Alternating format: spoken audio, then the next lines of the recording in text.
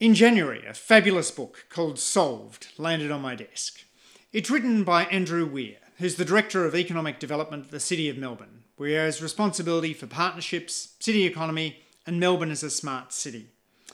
Andrew's book ranges internationally and topically across a whole host of really important issues for where Australia goes in the future. He's drawn on his studies at Melbourne University, Monash University, and Harvard University, and proudly admits that public policy is my passion. I'd greatly been looking forward to sitting down with Andrew in person for a conversation about Solved at the Australian National University at the end of March. But then the coronavirus crisis hit and all of the in-person conversations at ANU were called off. So instead, we're turning to the beautiful world of Zoom and podcasting in order to bring this conversation to you. I hope you enjoyed the conversation as much as I enjoyed Solved.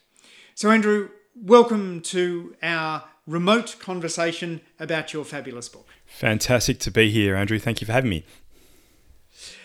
You start off by making what I think is a fabulous observation. You say that you think most books about politics and policy are pretty depressing, and you drew inspiration instead from a different section of the bookstore. Tell us about that. Yeah, I guess looking at the politics section of the bookshop, I was struck one day by just how overwhelmingly focused on problems the books in that section were. They were books about climate change and racism and inequality, Donald Trump. It was extraordinarily depressing. There were very, very few that were actually solution-focused, yet just an aisle away in the business section or the self-help section, they were full of books that were positive about our capacity to change, our capacity to make our lives better. If only we adopted the right strategies and the right mindset, then we could do it. And I thought, well, I don't always enjoy some of those overwhelmingly upbeat books. I thought, let's take a little bit of that spirit of the of those sections and apply it to the politics section. And wouldn't that be good as a way of making us feel a little bit better about the possibilities that were inherent in public policy? Because I'd seen around the world that there were amazing results being achieved, and I thought, let's explore that a little bit more. Let's write the book that I would like to read. Well, your book could easily be titled 10 Habits of Successful Countries. You've got 10 examples of critical issues, ranging from inequality to urban renewal. And you've picked out for each of these problems a country that you think we can learn from. In some cases, you pick the country because they're the gold medalist. And in other cases, you've picked them because they're the most improved. I thought maybe we might start with South Korea and what we can learn from South Korea about healthcare.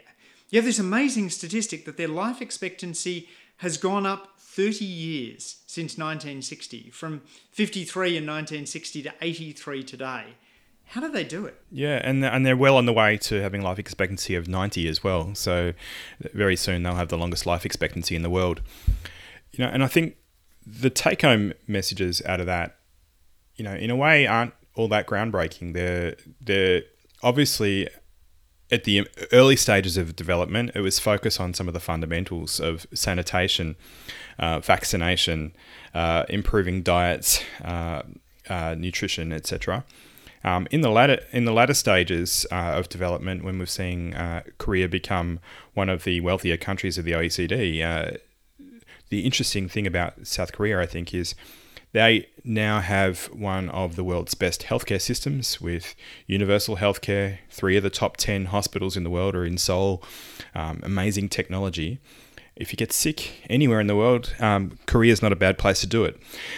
But coupled with that, they also have managed to largely hang on to a traditional diet, high in vegetables, low in saturated fats and sugars. And that combination of a traditional diet with first-class healthcare has really enabled them to leapfrog countries like the United States, where although they might have some great healthcare in, albeit not applied universally, their life expectancy has gone backwards because of largely preventable diseases, such as driven by obesity and poor diets. And so Korea has managed to avoid that trap so far. You talk about this as the kimchi diet, where you admit that actually kimchi itself isn't particularly healthy, but the things it goes with seem to be pretty good for you. Yeah, that's right. I think it would have been nice to be able to write the headline that kimchi was the superfood that changed everything. But I think I think actually it is actually the traditional diet that accompanies kimchi. If people are eating kimchi, it's highly likely that they're eating a diet rich in vegetables and rice and with relatively little saturated fats. So it's an interesting story, and there's something in that for us. I think that for a country like Australia, where we do have really good healthcare, and we've done a great job on life expectancy. We're not the best in the world, but we're certainly up there. The note of caution is that we don't throw it all away with non-communicable diseases and the rise of cardiovascular disease, and so heart attacks and stroke, etc., caused by obesity and diabetes. And the real risk is that unless we do focus on those diet, lifestyle, and other preventable and other aspects of preventing chronic disease, then we do risk undermining all the good work that we've otherwise seen. You wrote your book well before coronavirus had emerged, but is there something you think that South Korea can teach other countries? I mean, they seem to have flattened the curve better than most nations. In that sense, your book holds up remarkably well to perhaps one of the first tests of its theories. Yeah, I think there's a few things we can learn from South Korea, and albeit I think it's still very, very early days in the coronavirus pandemic, and it's got a long way to play. So this conversation may not age well, Andrew, but for what it is, I think Korea is interesting because they have obviously a universal healthcare system. They have extraordinarily good hospitals, but also they have 3 times as many hospital beds per capita as Australia. 4 times as many as a country like Italy. So there's, I think, a degree of latent capability in their hospital system. Also, the willingness to use technology and technology as a desirable characteristic of not just of their healthcare system, but of their society more generally. Korea is regarded fairly consistently as one of the countries that's most amenable to uptake of new technology. I think that's shown through in their ability to respond and pivot rapidly using new diagnostic tests and to roll out using technology, contact tracing, etc. So yeah, it's very early days, but I think the fundamentals that Korea has in place have enabled them to do well so far. Another example you have in the book, another chapter, looks at what we can learn from Iceland about gender equality. And in this you have this fabulous fact, which I'd never heard of before, that in the mid-1800s, Iceland attempted to give women the vote, but because they were under the thumb of the Danish crown, it was next. And so South Australia got in first with that aspect of gender equity. But you say that these days Iceland does well on a whole range of gender equity measures, including the extent to which they've closed the gender pay gap, women's representation in Parliament. What is it that's managed to bring about that greater degree of gender parity in Iceland? Yeah, I think obviously Iceland's a very small country. There's only, I think, 300,000 people in the whole country, which so not directly comparable to larger countries. But I think some of the lessons are there. One is that gender equality was driven by large social movements. It didn't come about of its own accord. So in the mid-1970s, we have 90% of Icelandic women on strike, either in the workplace or at home, marching in the streets, etc., demanding change, and they've done that regularly since. We've seen women in Parliament as either as Prime Minister or as President, leading the country for, I think, roughly 2/3 of the last 30 years. And what Iceland has really worked out is that if you want to achieve gender equality, You need to achieve it through legislation. It won't happen of its own accord. And critically, if you want to achieve gender equality in the workplace, you also need to work hard towards gender equality in the home. And so Iceland has enacted a whole series of measures that have really tackled gender equality in both the workplace and the home. And so, for example, paid paternity leave for fathers. Iceland, as of 1st of January this year, actually now has 12 months of paid parental leave, 5 months of which is for use exclusively by the mother, and 5 months exclusively on a use it or lose it basis by the father, fully paid. And we see on average 90% of all Icelandic fathers taking 3 months of leave after the birth of each child. And the sort of phenomenal transformation that has in society is quite incredible. It sees women return to work faster. It sees gender roles change in the home. And I think that insight that you need to tackle gender equality in the home in order to achieve gender equality in the workforce, I think is quite an important one, I think. Yeah, this notion of daddy months, as they're called, has become quite common in a range of Scandinavian countries. I think Germany has it as well. And it is striking to see studies which look at the ongoing effect of that policy on equality of child-rearing duties, even when the children are at school-aged. You talk about also the extent to which Iceland heavily subsidises childcare. Which led me to think not only about Iceland, but also about how the changes we're putting in place in Australia right now to the cost of childcare might affect norms in Australia. I mean, do you think Australians are going to be able to give up cheaper childcare when the coronavirus crisis has passed?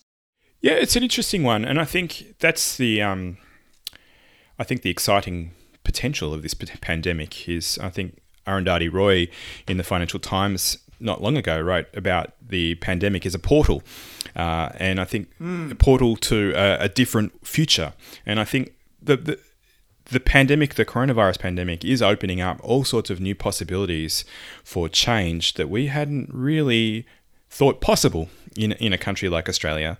And I think what it shows is that the power of good policy ideas can prevail. It may take a while. It may take those ideas remaining in the bottom drawer until their time is ripe.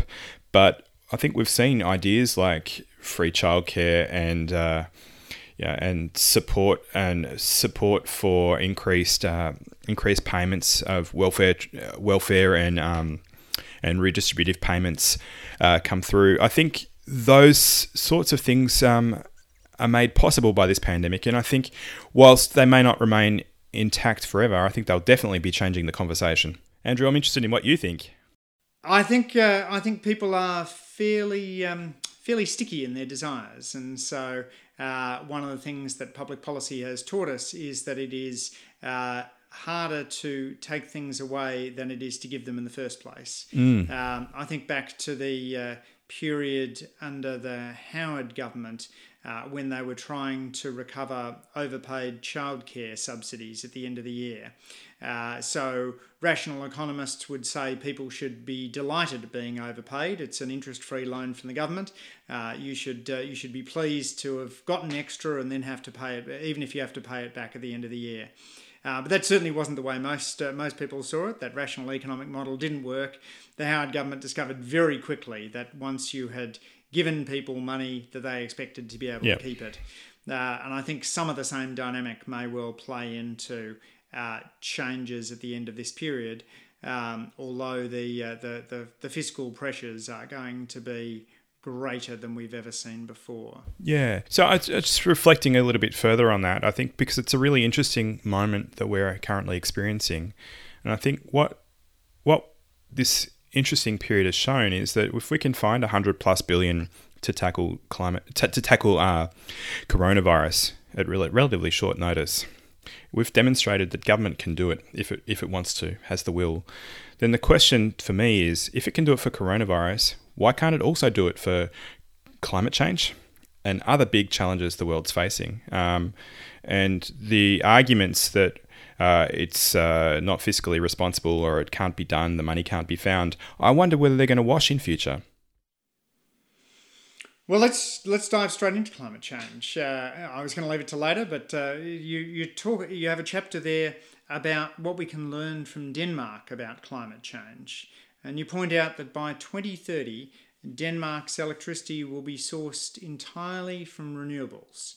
What are the lessons from how Denmark has gone about making that transition? Yeah, well, Denmark's had a long history in this space. It dates back to the 1970s and the oil crisis.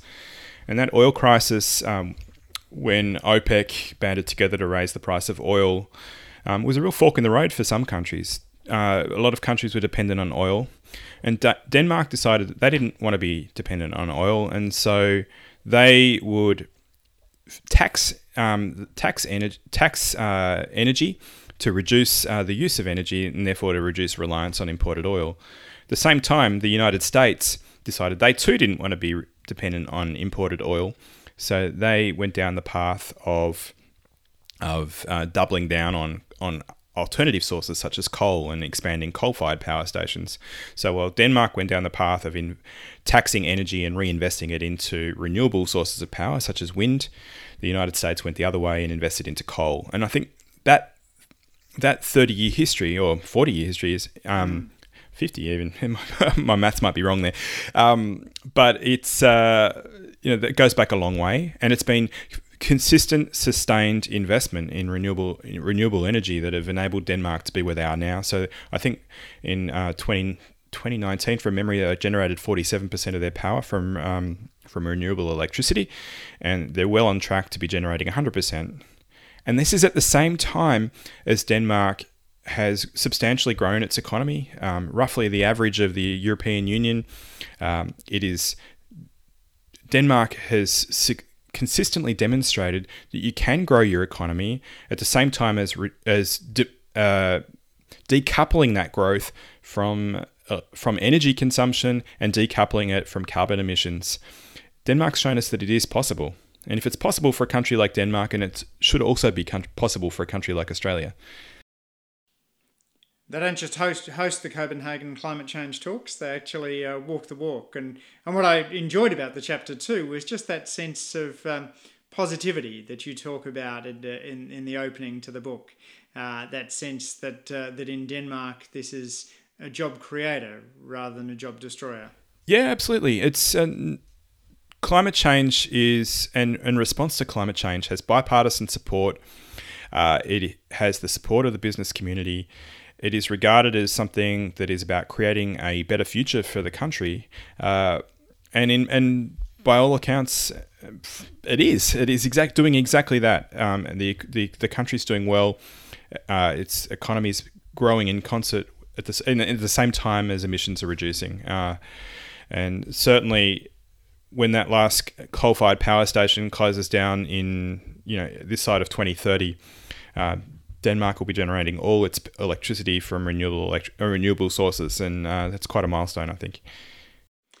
You had to have a chapter on America, and for America you've picked urban renewal with, I'd say, urban renewal plus innovation is sort of where that chapter takes us. You've got a really interesting observation there, Andrew, about the growth of mid-tier cities, and you mentioned Pittsburgh, Chattanooga, Salt Lake City, and Phoenix. Now, what is it that has led to those cities doing well in America, and what could cities in Australia whose names are not Sydney or Melbourne learn from it? Yeah, it's a really interesting one.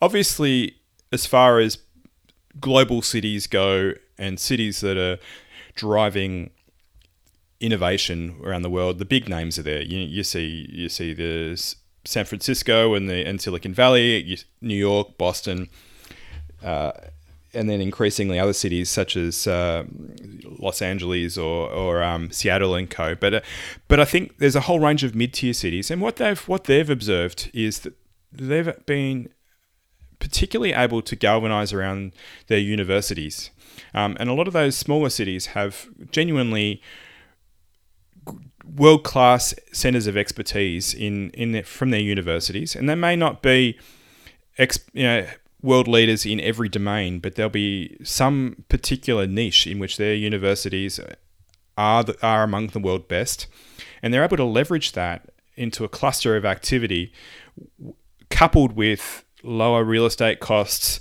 the amenity of a mid-tier city, and to create a really fertile environment for business and academia to cluster together in a sort of right-sized agglomeration effect, so to enable innovation and economic activity to really cluster around specializing in activity that is amongst the that is amongst the world's best.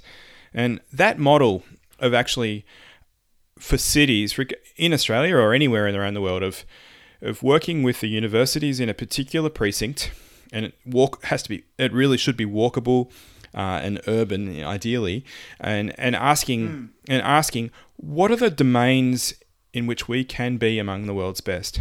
And it certainly won't be everything, and it requires really a really robust conversation and a fact-finding mission. It's not easy work to do, but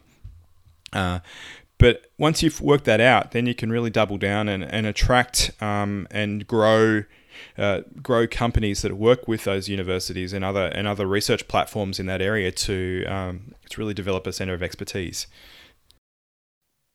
Yeah, focusing on your comparative advantage, I think, is a really key insight out of that.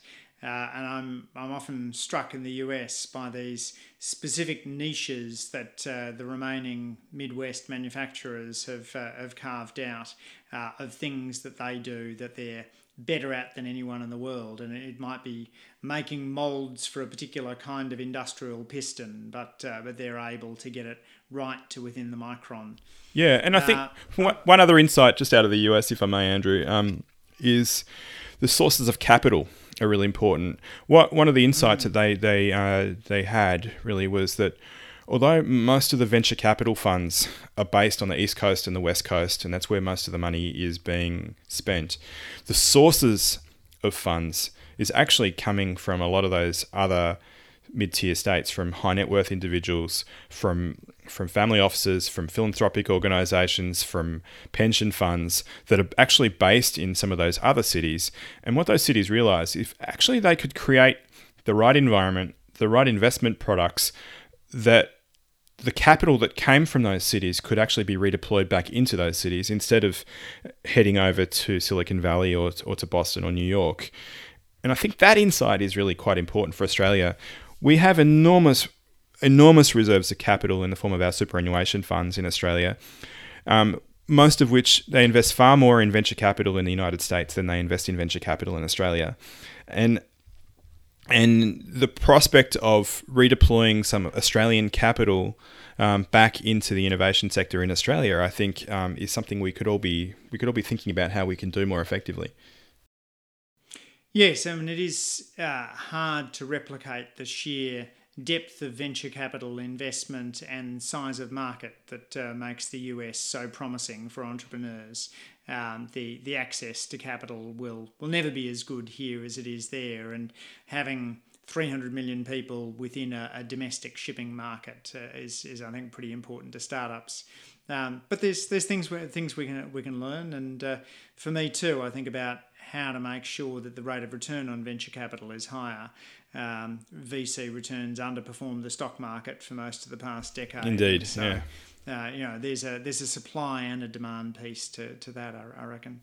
Indeed, I was going to ask you more broadly, did you do a lot of travel in researching the book? I know you speak French and German. Did you go to many of these countries? Did you get on the phone? How did you go about doing the research that put the book together? There was actually not a lot of travel. Obviously, most of my conversations were done via Skype, just not unlike this one. And it involved actually a lot of cold calling and approaches to experts from around the world. I would have liked to have travelled to most of the countries that I visited, but it is actually quite amazing what you can learn through a bit of proactivity and reaching out to people. People are incredibly willing to help and to want to make a contribution and to tell the stories of their cities and their countries. And so I found that an incredibly fascinating journey of discovery, because most of these stories I didn't know before I started out writing it. And it's when in a lot of cases for me, it was literally look at the OECD or the World Bank data or and see which countries are performing the best, and then go and drill down and dig a little bit deeper into finding out what those countries are doing, and then identifying some people that I might like to talk to, and then sending them an email and asking them to speak with them, and the rest is the book, I think. But it's you can do a lot through Skype, and I think maybe that insight stands me in good stead for this epidemic. I don't know. Indeed. Well, you've got a lot of stories in the book, and I think that's one of the things that I enjoyed and kept it moving along. You've also got a bunch of pretty provocative statistics. When you talk about what we can learn from Singapore about education, you point out to us that the typical Australian 18-year-old knows as much maths as the typical 15-year-old in Singapore. What is it that's meant that Singapore has done so well on its education system, as measured by these international tests? Yeah, Singapore is a really interesting example because, in a lot of ways, partly the answer to your question is cultural, and partly the answer relies on policy, and I think the two intersect with each other. Singapore, the bedrock of Singapore is an inherent belief in meritocracy. So 98.5% of students in Singapore go to government schools. The residual are expats who go to expat schools, but they all go to government schools, and they're streamed into classes from a relatively early age, based on what are relatively high stakes exams. And the belief is that regardless of whether you come from Indian, Chinese, or Malay heritage, everyone should have an equal chance to succeed, based on a meritocracy. And it's a high pressure environment that really sits uneasily with a lot of Australians. But I reflected on that over a period of time writing this book, and then I realised, well, actually, we subject our students to numerous high stakes exams for selective entry high schools or private school scholarship examinations. And in fact, rather than streaming our students based on academic ability, in a lot of instances, we stream our students based on the ability of their parents to afford private school fees in a lot of instances. And perhaps a meritocracy was a better solution, if imperfect in a lot of ways. But in that meritocracy, Singapore invests massively in its teachers. The teachers are at the heart, and this is where a lesson that is inherently transferable for a country like Australia. It selects its teachers from amongst the best high school graduates. It then invests hugely in the education of those students. They are employed as civil servants from the moment they start their teacher training, with all the leave and pay that affords. Every year, Singaporean teachers are supported with 100 hours of funded learning and development. They travel the world. They do leadership courses. They do all sorts of things to support their learning and development. And then Singaporean teachers are also supported to stay in the classroom if they're high performing. They can grow and develop their careers without having necessarily to go on to the principal class of teaching. They can grow into become a curriculum leader or a master teacher and teaching and developing other teachers. And I think some of those insights are really important for a country like Australia, about how we support and grow and invest in our teachers. Yeah, I certainly find at the moment, like suspect many parents, that there's nothing like homeschooling to give you an additional appreciation for the wonderful work that teachers do. And one of the things you note is the way in which Singapore recognises the value of teachers in allowing them time to prepare, perhaps taking away some of the sort of administrative tasks that they might do in other countries, and providing those really clear long-term pathways. So if you want to earn a higher salary, you can stay in the classroom. Yeah, that's right. And Singaporean teachers work extraordinarily hard. I think you might have it in front of you, but I think it's about 45 hours a week. The average Singaporean teacher works more than the average Australian 48 teacher. hours, I think you said. Yeah, right. But they spend fewer hours a week in front of the classroom teaching the students. So they're spending more time being able to prepare, invest in their learning and development, and do all the things that enable them to really get on top of their teaching.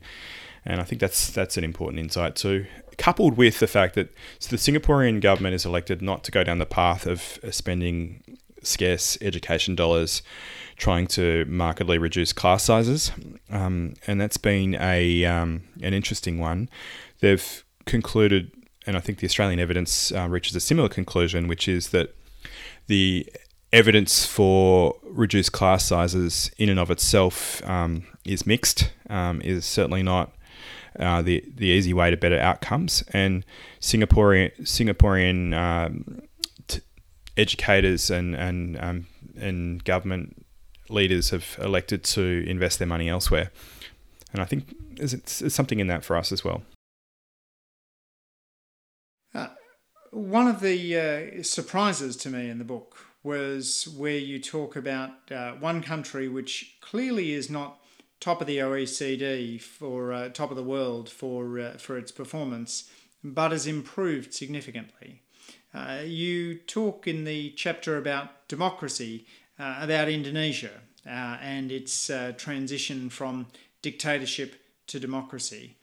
What is it you think Australia can learn from Indonesia in institutionally bolstering the strength of our democracy? Yeah, look, it was a really challenging chapter, that one, in a lot of ways to write, and in a lot of ways, it's a story of Indonesia's remarkable transformation, but I think more to the point, it's a story about the fragility and importance of democracy, and the fact that we need to constantly work at sustaining it, and we can never take it for granted. Indonesia's transformation has been remarkable, and I think in recent years, many Indonesian scholars would argue that Indonesia has taken a few steps backwards, and they've got some concerns for the future of Indonesia's democracy. I don't quibble with that. But when you take a long view and you stand back and you look back to 1998 and the fall of Suharto, and the journey of where I'm getting my countries wrong, of where Indonesia has come from, it is really quite remarkable. You've gone from one of the worst dictatorships in the world to what is an imperfect democracy, but a democracy nonetheless in Indonesia, a country that's remarkable. It's got couple of 100 million people living there across 17,000 islands, many different religions. It's a largely Muslim country. It's enormous challenges, but it's been able to sustain that democratic transition for 20 years, which is quite a remarkable feat. Not many countries have managed to topple a dictatorship and sustain a democracy. And all the scholarly evidence seems to suggest that if you can sustain a democracy for 20 years, you're highly likely to sustain it on an ongoing basis. Interestingly for me, though, Indonesia's got some institutions that have been able to support it. And in some cases, they've got institutions that Australia doesn't have. So, for example, Indonesia's got a corruption eradication commission with widespread powers, albeit some of those are being wound back as we speak. But that institution has been in place for many years, and it's been able to investigate politicians. It's been able to operate independent of the bureaucracy, independent of the politicians, to investigate corruption wherever it can be found. And that's an institution that Australia doesn't have, or certainly at the federal level. And I found that quite inspiring, that there's, a country like Australia can still learn from other countries. But really, one of the main lessons in that is in the story of Indonesia is it's often 2 steps forward, 1 step back, 2 steps forwards, 2 steps back. And in many countries around the world, we've seen democratic regression. And that includes in many of the developed countries. And we have to be ever vigilant to make sure that democracy is sustained. And I think that is a lesson for all the countries of the world, Australia included. And you talk too about the importance of ensuring that there is a right to peaceful protest, and how that's something that's common to many countries, including Australia, where we don't have it constitutionally protected. Yeah, absolutely. Absolutely. You talk about Britain and their experience on reducing crime, and another of the figures that startled me from the book was the fact that Britain now has the lowest homicide rate in the OECD, a group of advanced countries. I also had always thought that the notion of British bobbies not carrying a gun was a sort of relic of the past, and at some stage they'd started to carry guns. But you say that still today, most British police officers on the street just have mace and a taser. How does that reduce crime? So 95% of police don't carry a firearm in the UK. It's quite phenomenal, really. Yeah, it is quite extraordinary. And it's actually a conscious decision of police command is to put vulnerable police in communities, because it's done deliberately, because in the UK the view is that the authority of the police comes about through the consent of the community. It doesn't come about through force imposed by the state. So you don't go in all guns blazing in insisting that your superior firepower is going to subdue a ruly community.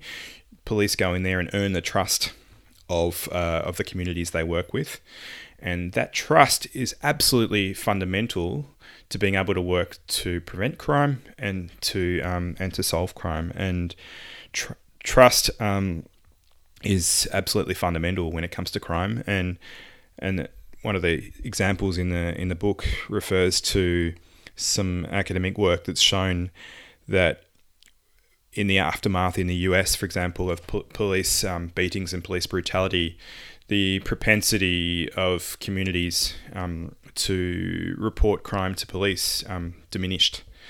And yet at the same time, crime went up, and that's because if communities aren't trusting the police to deal with their crime fairly, then they won't report it, and they'll deal with crime in other ways, and that may involve taking things into their own hands. And so, trust is a really integral part to preventing crime in the first place. You moving across to continental Europe. You bring out the success of Germany in sustaining a manufacturing sector. You point out that while many countries, Australia included, have seen a significant fall in the share of the workforce employed in manufacturing, it's been constant in Germany at about a quarter, right through from the mid-1990s. What is the Germany has done to sustain a strong manufacturing sector, and why is that important? Yeah, Germany has been incredibly successful at sustaining its manufacturing sector as a share of its economy, which means, obviously, with the economy growing, it's been growing in absolute terms. I think at the heart of it, Germany manufactures products that people want to buy. So what it's done, its companies, particularly, as we alluded to earlier with the US examples you gave, companies are really focusing on niche products in which they can be the best in the world. So that if you want to buy the best product in the world, it's highly likely to come from a German manufacturer. And so we've seen it, even as we've seen the growth of manufacturing in China. China is now importing more products from Germany than it is exporting back to Germany, and that's because if a Chinese company wants to set up a production line, it's highly likely that it's purchasing its production systems from a German company. Chinese middle-class consumers still prefer to buy a German manufactured car to a Chinese one, for example, because of quality. And that focus on quality and of being the best in the world has been really at the heart of everything Germany's done. Some of the other things, I think, is this notion of, and it's really interesting in a time as we're going through quite an economic challenge in around the world and in Australia, but the notion of a whole cohort of companies in Germany that are privately owned, family-owned companies that have been owned for many generations that focus much more on longevity, connection to their local community, support for their workers. So they focus on profit-oriented growth rather than using substantial debt or equity finance to grow their businesses. And so what that means, they might grow relatively slowly, but when it comes to dealing with challenges such as we're facing at the moment, they're much better equipped to survive many of the challenges that a downturn brings. And many of these are what you call what they call the Mittelstand companies. That's right. Sort of middle estate or middle class companies. You refer too to the way in which employee engagement seems to make a difference in Germany. Talk about that. Yeah, that's right. A lot of these Mittelstand companies are located in small towns owned by families who also live in the same town as their workers are employed in, and so good relationships with their workers is at the heart of what those companies do. But interestingly, too, across Germany, there's an approach to corporate governance that would seem quite strange in Australia, where the governing boards of the company are required by law to involve worker representatives on them. So for a large company listed on a stock exchange with more than 2,000 employees, they need to have half of their board made up of worker representatives, and those that'd be the equivalent of the CFMEU making up half of the board of BHP, for example. It's quite an interesting sort of phenomenon that means that when decisions are being made at the board level, the interests of the workers are taken into account just as much as the interests of the shareholders. And so a lot of German companies are governed